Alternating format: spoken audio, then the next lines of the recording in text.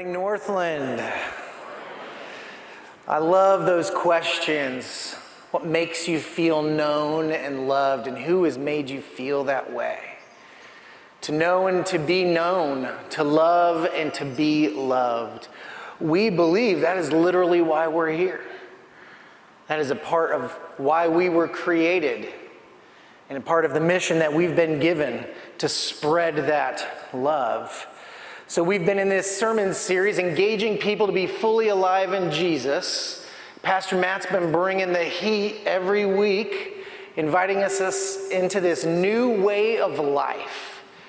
What it means to be alive in Jesus, and how do we engage others in that? And it's such an important message because it can so easily be misconstrued and end up being an empty task list of things we think we're supposed to go out and do, when in reality it's this mysterious interaction between who we are in our identity. I love the setup of the worship with Lori. Who does God see you as? And Kaylee's prayer that we have a new identity in Christ. And it's out of who we be that we do. And out of who we be that we know, and we are able to get access to truth. And so Pastor Matt has shown us this graph, this image of way, truth, and life. Jesus saying, I am the way, I am the truth, I am the life. And in this, he's inviting us to see how the way is connected with doing, and truth, thinking, and life being. And he's kind of challenged us that most of us as human beings, and also as denominations in the church specifically, will be drawn towards one, maybe two of these, but rarely all three. And that the risks that are that come when you only approach one or two of these, you're not experiencing the fullness of who Christ has called us to be. And so we're going to talk a little bit about that as well. We're going to really focus in on this being part of it. Because engaging people could be a sentence that sounds like engaging people over there so that they become alive in Jesus, which is definitely part of what we mean in this vision statement that we've come to. But I've also, in preparation for this, been wondering a lot about this other way of saying it, like, I need to be an engaging people to be fully alive in Jesus. In other words, I need to be fully alive myself. I can't give away something I haven't in fact received. It needs to have affected me for me to be able to come to you and engage you to give it to you. And so we're going to spend some time talking about what it's like to engage people. We're going to look at the life of Jesus and three groups of people he met with. But here's why I'm so passionate about this message. I think one of the reasons Pastor Matt asked me about it. This idea of doing versus being. Doing in the engaging people to be fully alive in Jesus, or being fully alive, which causes me to engage people. See, I have lived most of my life as a very good doer. I can do well. In fact, in the beginning of my ministry, my wife and I helped plant the Oviedo campus, and I could do a lot. And Pastor Dan was the lead pastor, and I was kind of doing all the other stuff he didn't want to do, otherwise known as an associate pastor. And we were going on a mission trip to Africa, and my wife and I went together. We got down there, and it's with a partner church from South Africa, and we're going to be continuing to build this school in Seteki, Swaziland. And so we get down there, and we're going to build a school, and I'm super pumped because there's lots to do. And so we arrived the first day, and the partner church is rooted in Cape Town, Freitalist. And the woman who was kind of the point of contact for these kinds of trips that coordinated everything with Dan and Pastor Sean, her name was Heidi. And so we arrive, and we're all sitting outside, and they're giving us the assignments, and it's kind of like on a whiteboard and telling us who's going to be on what teams. And so they start talking about the construction team, and I'm thinking, this is clearly why I'm in Africa, because this was made to pick things up and put it down. This is just kind of what I've done my whole life, right? I mean, I know I'm in Africa to pour concrete and dig stuff and build things. And she goes through the construction team, and I'm not on it. And I'm like, huh. And then she goes through another team, I'm not on it. She goes through another team, and I'm like, well, this is weird. And she finally arrives at the home visit team, and my name is on it. And I'm like, this was not made to just go to a house and sit with people. I do not understand what is going on. So I think there's a mistake. So I go to Heidi and to Dan after we're all done. I'm like, yeah, I feel like we're really not using my, skill set here. Going on home visits, I'm not really sure. And I can remember Heidi's face so clear. She just looked at me kind of confused. She's like, well, I don't understand. We prayed over who's supposed to be on all these teams. And you are on the home visit team. And I'm like, okay, I'm a pastor. I'm definitely not going to argue with that. It seems like a good way to figure out who goes on what teams. So I go out on the home visit team. My wife's on the team. And we're just sitting with people. And I can't do anything about what's in front of me. Whether it was a family torn apart by AIDS, the intense poverty, malnutrition, lack of resources, no men around because they all leave to go get work and don't come back. I mean, I'm overwhelmed with all the things that I can't do anything about. And so I go to Pastor Dan when we get back to our camp that night. I pull him aside and I'm like, did you do this on purpose, man? Did you tell Heidi to do this? He's like, no, I'm not that smart. He goes, but I do think God is after something in you. Because you think the most valuable part of you in ministry with him is what you do. But maybe it's not. Now the irony is 10 years later, that's actually all I do in ministry now. I sit with people as a counselor. I sit with them as a pastor in pastoral care and counseling and as a therapist in private practice. And oftentimes I can't do anything about what's going on in their lives. But what I can do is I can be with them. I can be with them. Withness, I think, is a pretty big deal. In fact, that was Jesus' name when he was born. They called him Emmanuel, God with us. He brought us his withness in a way that had not happened before Jesus' birth. He became God dwelling in creation with us. And although he absolutely accomplished his ministry and work that he wanted to do here, there were still a lot of people who were sick.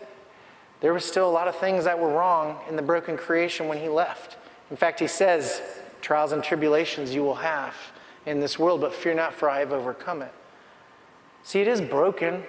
And there are some things we can do, absolutely. But who we be while we do them is maybe more important.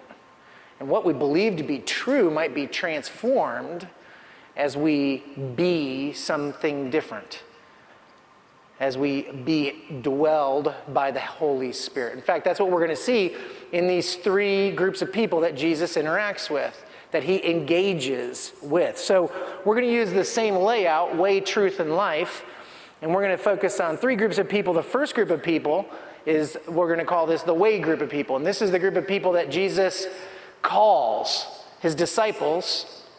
Several scripture passages up there. And in each of these, there's this similar theme. He kind of walks up onto their scene, right? He's like in their world. They're fishermen. He kind of comes alongside them. And I don't know how he does it. I wasn't there. Can't wait to watch the red box when we get to heaven. But he just simply says, come follow me. And they're like, okay. Now, in one of the stories, we get a little bit more where he walks up. They've been fishing all day. They come in. He gets in the boat. He starts teaching. And clearly, he'd been doing some ministry around them before this, so they've heard of this guy. But there was something about him that was engaging. There was something about him that drew them to him. Now, we know what that something is. It's the Father working through him. Jesus will tell us that later. We'll get to that. But there was something engaging about him. And then he engages them on a whole new way. He says, hey, I think you guys know what you're here to do, which is to be fishermen. But I'm here to tell you there's something completely else for you to do. And it's to be fishers of men. And you need to follow me to learn how to be that. You'll end up doing it, but you need to learn how to be that. So come and follow me. So this is the first group of people that he engages with himself, the way, the calling of the disciples. The second group is the challenging of the law. See, the truth, way, truth, and life, the truth is all about we know the truth. And so here are the Pharisees and the scribes and the Sadducees. They're the experts of the truth. And they are absolutely confident that they know the truth. And so Jesus eats with them. There's 3 meals recorded in the book of Luke, in the Gospel of Luke. And these 3 meals challenge the experts of the law's understanding of truth. How does he do that? Well, he eats with them, kind of lowers defenses, right? Something happens when you eat with somebody. There's a thing that's going on with us as human beings when we're breaking bread together. It's all over Scripture, hospitality and eating. But he asks great questions. Oh, you've heard it said. You don't say. So in the first story, Jesus is having a meal with a religious leader, and this woman comes in, falls at his feet, breaks her jar of perfume and washes his feet, starts drying his feet with her hair. And the religious leader's like, what in the world? This guy must not be that great, because if he was that great, if he was a prophet, he would know that she is a woman of sin, and he wouldn't let her near him. And Jesus, who's engaging this guy by watching him, paying attention to the nonverbals, knows what's going on inside this guy's head, and he says to the woman, your sins are forgiven. And the religious leader's like, who does this guy think he is that he can forgive sins? He can't forgive sins. And where was the forgiveness of sins offered? It was in the temple. And who did you have to go to get the forgiveness of sins? The religious leaders. And so here's Jesus at the dinner table, taking the questioning of his understanding of truth, shaking it a little bit, making them nervous by asking good questions. The second story is the story of Luke chapter 11, when Jesus goes to eat dinner with a religious leader, and he goes through this whole long list of woe to you, the Pharisees. Not a great dinner guest. But what's fascinating about this story is in the very beginning, he doesn't clean his hands. And the religious leader notices he doesn't clean his hands and says, he must not be that good of a leader, because he didn't even clean his hands correctly. And then Jesus goes into this, woe to you, woe to you, woe to you. You should go back and read it. It's really intense. But what's fascinating is he's challenging the purity laws. And basically in both of these stories, and then in the third one, where he heals a man on the Sabbath. And the religious leaders questioning him, how could you do this on the Sabbath? And Jesus is like, I've often wondered if he occasionally went to the side of the mountain in the morning to pray just to say, what am I doing? This is crazy. These guys are a mess. Oh my goodness. Can we just do this quicker? Is there like a quicker way to do this? He probably didn't do any of that, but that's what I would have done if I was Jesus. Luckily for all of us, I'm not. But it's like he's shaking them. He's trying to poke. You guys think you know the truth, but you have used the truth to lord over others. You have used the truth to secure yourself in power. So we have to be willing to understand that maybe we don't hold the corner on the truth. Maybe he is the truth. In fact, he says this. One of my favorite passages, my wife talks about this all the time. He says, you search the scriptures because in them you think you will find life. They all point to me, but you will not come to me. Oh, he's trying to shake them. Stop thinking you know the truth. I am the truth. And then, of course, we have life. This is where he connects with the people. So he connects with his disciples and offering them a new way. He connects with the leaders of the law by offering them a new way to think about the truth. Now, obviously, he's the way, truth, and life all the time, but we're just taking a picture of it this way now. So connecting with people, he enters into fellowship, oftentimes over a meal, right? We have Luke 19, the story of Zacchaeus, and Matthew 9, where he meets Matthew and Levi, or Matthew, who is Levi, and has dinner with him. And then, of course, John 4, the woman at the well that Pastor Matt has done such an amazing job bringing back at time and time again during this series, because it's such a beautiful picture of engaging this woman in her story and inviting her to a new life. The woman caught in adultery, same thing in John 9. Or John 7, this picture of offering life to someone else in a way that they can't even comprehend, that's involving him as the way, the truth, and the life. And in each of these stories connecting with people, what's so fascinating with Jesus is over here, he has dinner with Pharisees and Sadducees. And then over here, he has dinners with the sinners. And both sides want him to pick. Both sides want him to land where they are and give them what they need to feel good about who they are and throw the rocks at the other side. And instead, he stands right here because of his identity in the Father. He stands right here and he offers life to both of them. He offers a new way to both of them. He offers a new understanding of the truth to both of them.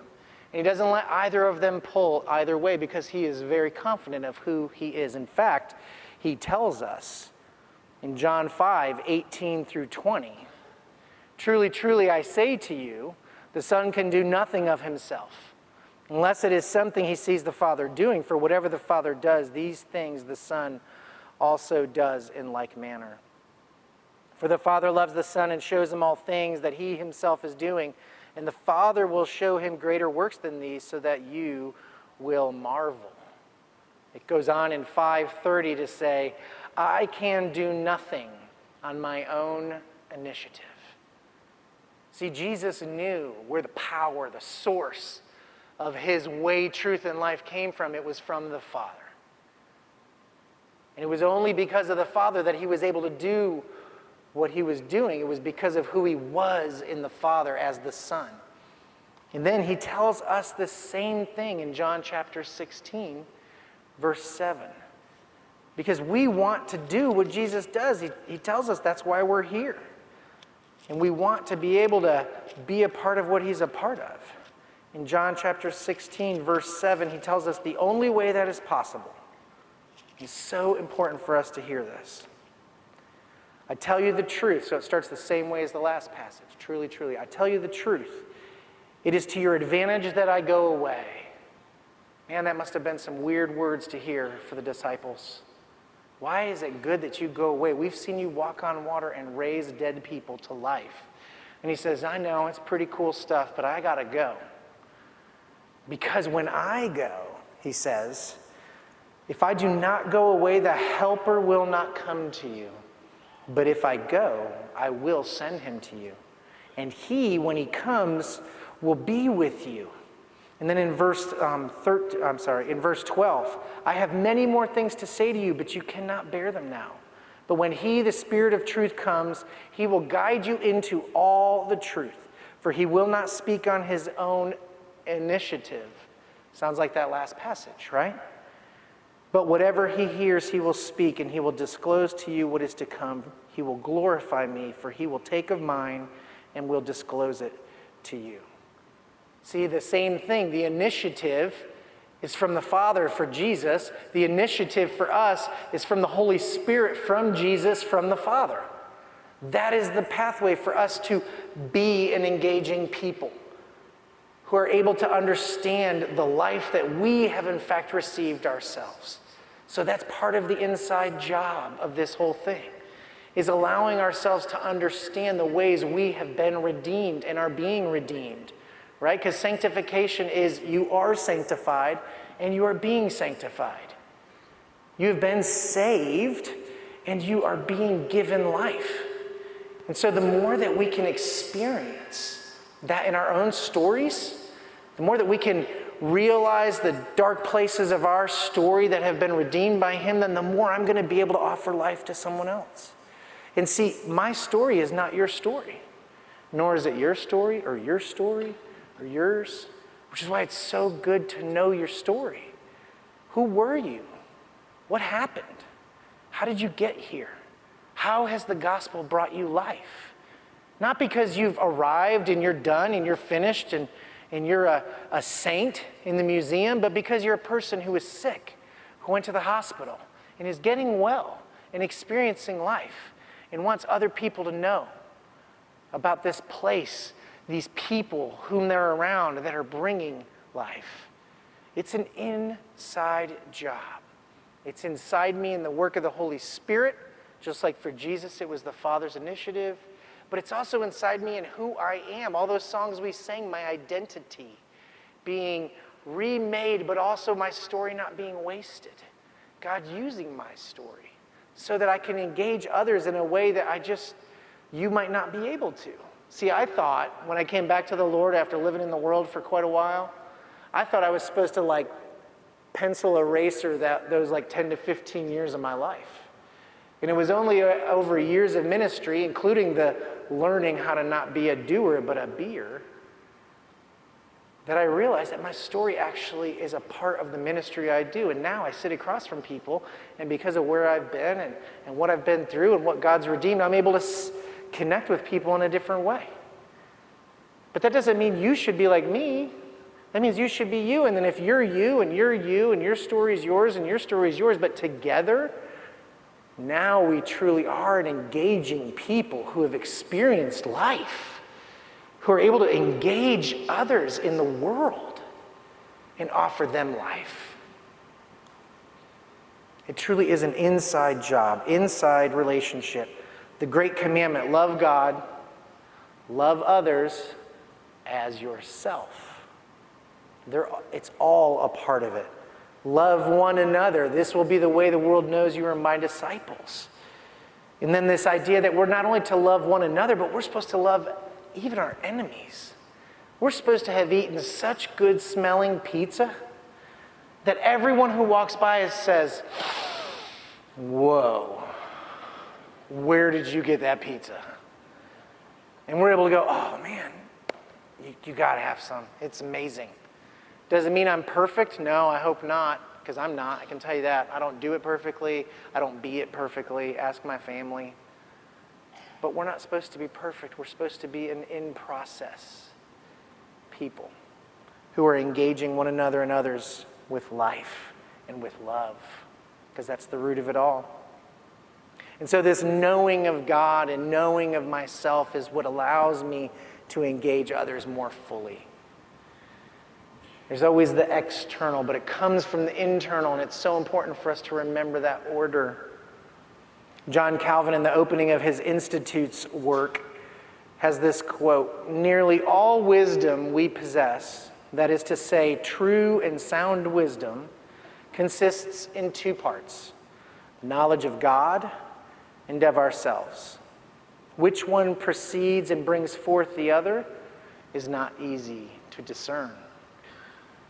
It's such a beautiful picture Calvin is painting before he goes into this lengthy work about the mystery of it all, and that you can't deny yourself in the attempt of pursuing knowledge of God, because God wants to reveal himself through who you are.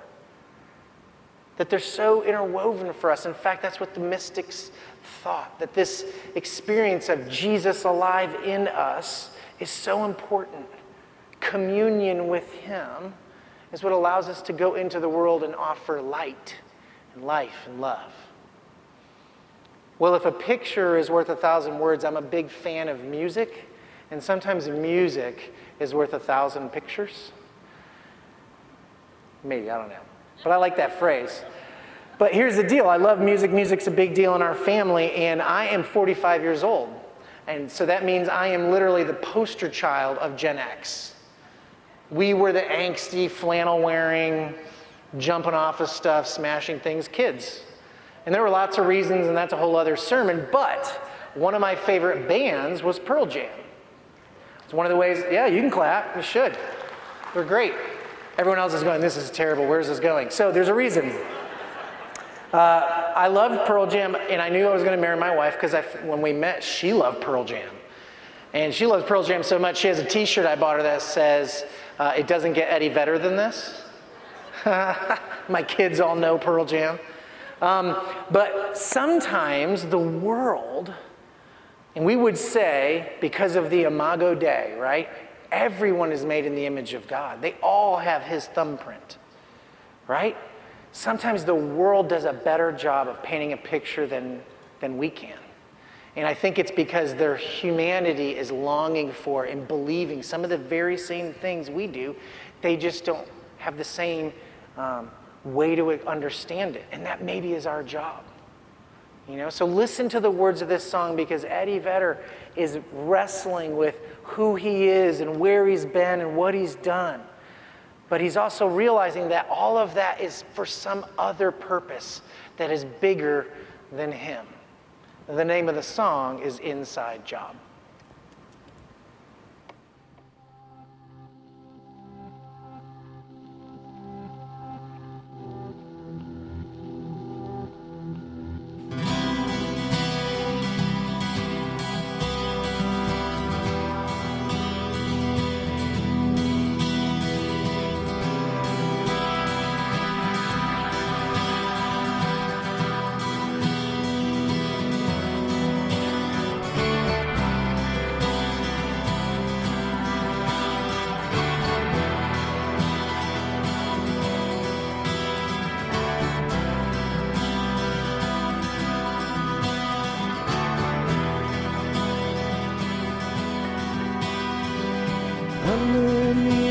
your smile lies everything.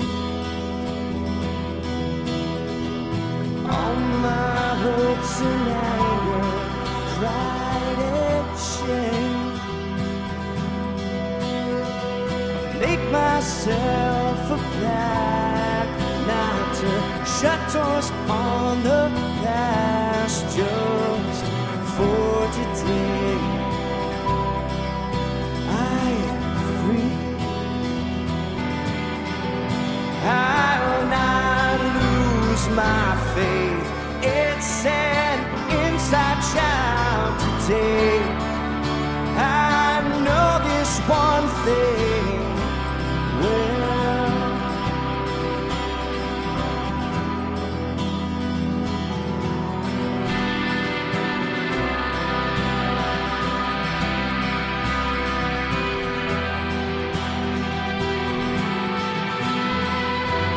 Used to try to kill love was the highest sin.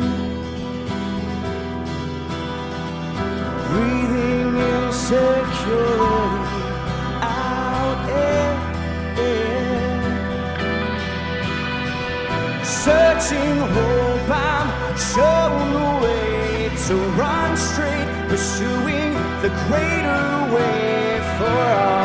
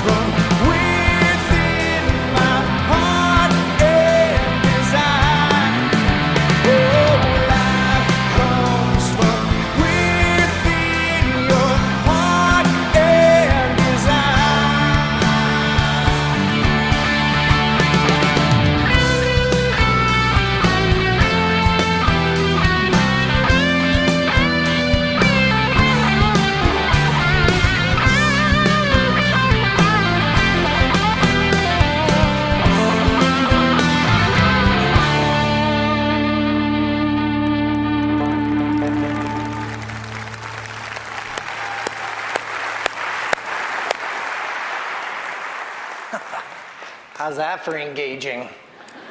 That's engaging. Woo! Man. Did y'all hear those words? I will not shut the doors on my past just for today I'm free. I will not lose my faith. Pursuing the greater way for all human light. I will not lose my faith to be a human light again, to shine a human light today. Man, we have a name for that. It's the gospel alive in his people. Amen. It's the only hope any of us have. But because we have it, man, we got to be the kind of people who can engage others in a way that makes them go, oh, that pizza smells good. Y'all are going to go get some pizza after this. So why is it so hard? Well, here's a couple of things. Remember, I'm also a counselor. And so there's a couple reasons this is challenging for us. J.D. Walt, who's a professor at Asbury Seminary, I love his Seedbed, which is a daily writing devotional. I read him and I read Richard Rohr's Center for Action and Contemplation daily readings. They're both in this. J.D. Walt recently did a devotional, and the title of it was The Difference Between Being a Witness and Witnessing.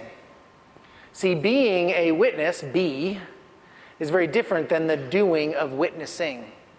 And so he talks about in this devotional the difference. It's really what I even think Eddie Vedder was singing about in that song. He's talking about being a light, which is different than doing the business of telling people that there is a light.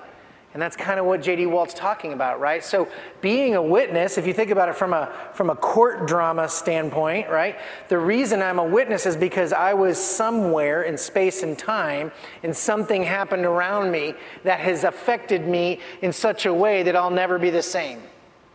I really won't, right? You can't unsee what you saw. You can't unexperience what you had experienced, which is why it's so traumatic. But that's what being a witness is. So you come into court and you tell them, this is what it was like to be there and what I saw and what happened. And this is the picture we're actually being given in the New Testament. We're being a witness to what has happened, not only in us, but in the people around us, the people who smell like good pizza. We're being a witness to something that is true for us. It has changed us. We'll never be the same because of it. That's what we're being a witness to. Now, doing witnessing is going out and telling someone about something you heard happen to somebody one time. Remember, like your roommate's boyfriend's cousin's neighbor's aunt? Like, man, she's super alive. She eats really good pizza, I heard. Right? It's very different than being the witness yourself. Now, doing witnessing is still a part of it, right? So we don't want to swing the pendulum the other way and say we're only going to be a being church. No. The graphic that Matt gave us is that we want to be the kind of people who are experiencing all three of what Jesus says he is: the way, the doing, the truth, the believing, the thinking, and the life, the being part of it. And then we want to be able to engage others with that. But it's hard, right? I'm a counselor who used to be a doer who didn't know how to sit with anyone. It's so funny. My kids laugh because I'll sometimes say the hardest part of my job as a pastor and as a counselor is people. If it weren't for the people, it'd be so easy. I'm just being honest with you. But I have learned some skills that help me be a better listener along the way.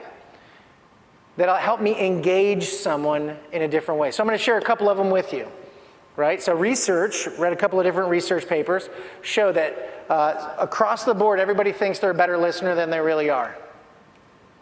Everyone considers themselves about a 60% retention rate listener, somewhere between 40 and 60.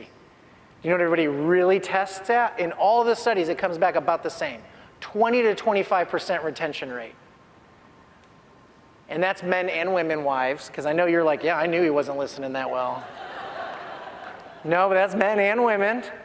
20 to 25% retention rate. Now, here's what's fascinating. They've done this same kind of research on children. Children consistently come back 90% retention rate, which for any of you who have young children like I do, you're thinking, not my kids. But no, that just validates what's actually happened. They totally hear me. They're just choosing not to respond to what I'm saying. But the research shows 90% retention rate. And so they started to wonder, why is that true? And they've come up with a theory. And it's because children's brains are not fully developed. That doesn't happen until you're around 18 to 25, right? So all the wires haven't fully connected yet. Well, because of that, see, like our adult brains are capable of processing 400 to 500 words a minute. But most people only talk 100 to 125 words a minute. And so your brain basically has all this other capacity and energy, and so it starts thinking about the Publix, shopping list, Or like most of you, where are we going for lunch after this? Did we make reservations? Who's going to cut the lawn? And then you're still looking at the person you're talking to and going, wow, that sounds really hard. And you don't know what they said, right? So I tell you this research to just simply say, maybe one of the ways we can lay down our life, as it says in John 15, for our brother, is to try and be better listeners when we're engaged with them. I know that's not what that passage means, but maybe it's one of the ways we can attempt to do that for the person we're sitting across from. We can learn how to see them, how to hear them, how to let them know that what they're talking about matters to us. It matters to me that you're experiencing what you're experiencing. Ephesians 5:21 says to submit to one another out of reverence for Christ. What's it like to not be formulating a response when you're talking to another person, but to allow yourself to just be with them, to offer your witness, right? Your presence to them, to look them in the eyes. 80% of communication is nonverbal, right? It's the way that we sit. It's the way that we react as we're hearing. Remember, if you were here when I preached about a month ago on Psalm 88, the darkest psalm, I talked about a book called The Way of Suffering. And in the book, there are these 3 postures when we're confronted with someone else's pain. One is we stay inside of our house and yell, "I'm so sorry, that sounds terrible." And the second one is where we kind of go to the front door and we kind of keep one foot in our house and one foot outside and kind of like throw sandwiches to the person who's hurting and hope they get better. The third one is to do what Jesus did in the incarnation, which, remember, Emmanuel, God with us. He went and he sat with the person in their suffering. He stays himself, so your identity is very important. I stay me. I am okay. But I'm also okay with the fact that you're not okay. And I will be with you in that. And we use some different techniques to help us do that, right? So in counseling, one of the biggest things we learn that's so important, and it's crazy to watch the impact it has on people, is validation. When someone's telling you something, to just look them in the eyes and go, wow, that would be so hard. I can't imagine. I can see how upset you are. You don't even necessarily have to agree, right? Because validation is not the same as agreement. Validation is just validating what it seems like their experience of being alive is like, that they're sharing with you. And man, I'm telling you, it's like some ninja stuff in the counseling room.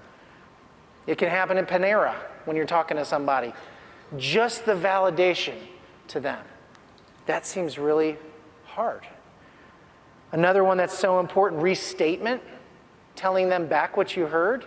So if I heard you right, it sounds like what you're saying is da-da-da-da-da-da. And the person will be like, oh my gosh, you heard me. Because they're so used to not being heard. As are you, as am I. Because of the statistics I already read, most of us aren't very good at this. And so what if we're the kind of people who engage people differently? And that's one of the ways that they feel seen, heard, and known. And they enter in. Effective listening is actively absorbing the information given to you by a speaker, showing that you are listening and interested, and providing feedback so they know you hear them. Effective listeners show the people speaking that they have been heard and understood. Reflecting and probing versus giving advice or deflecting, which is what we tend to do. So what's it like to be the kind of people who engage people differently? In engagement, I was talking to my friend Cameron, who's a philosophy major. This is what you do. We sit on the back porch. He's actually the one who gave me that book, The Way of Suffering. And we were talking about engaging people to be fully alive in Jesus, and he said it sounds a lot like gift giving. And there are these 2 writers, Miller and Hyde, these philosophers who talk about true gift giving is a gift can only be given if there's nothing expected in return. And I hope that's one of the things you hear today, is that if we're going to be a people who are engaging others to be fully alive in Jesus, don't do it for yourself. Don't make it about you. Make it truly a gift, that you just freely give it to them. And they do with it what they will, because that's kind of what Jesus did.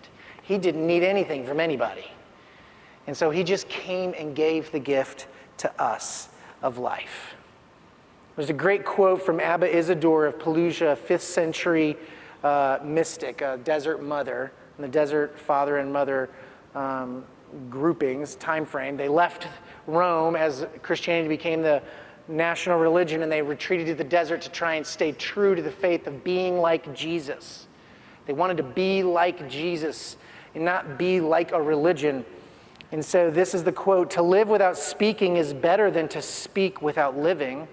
For the former who lives rightly does good even by his silence, but the latter does no good even when he speaks.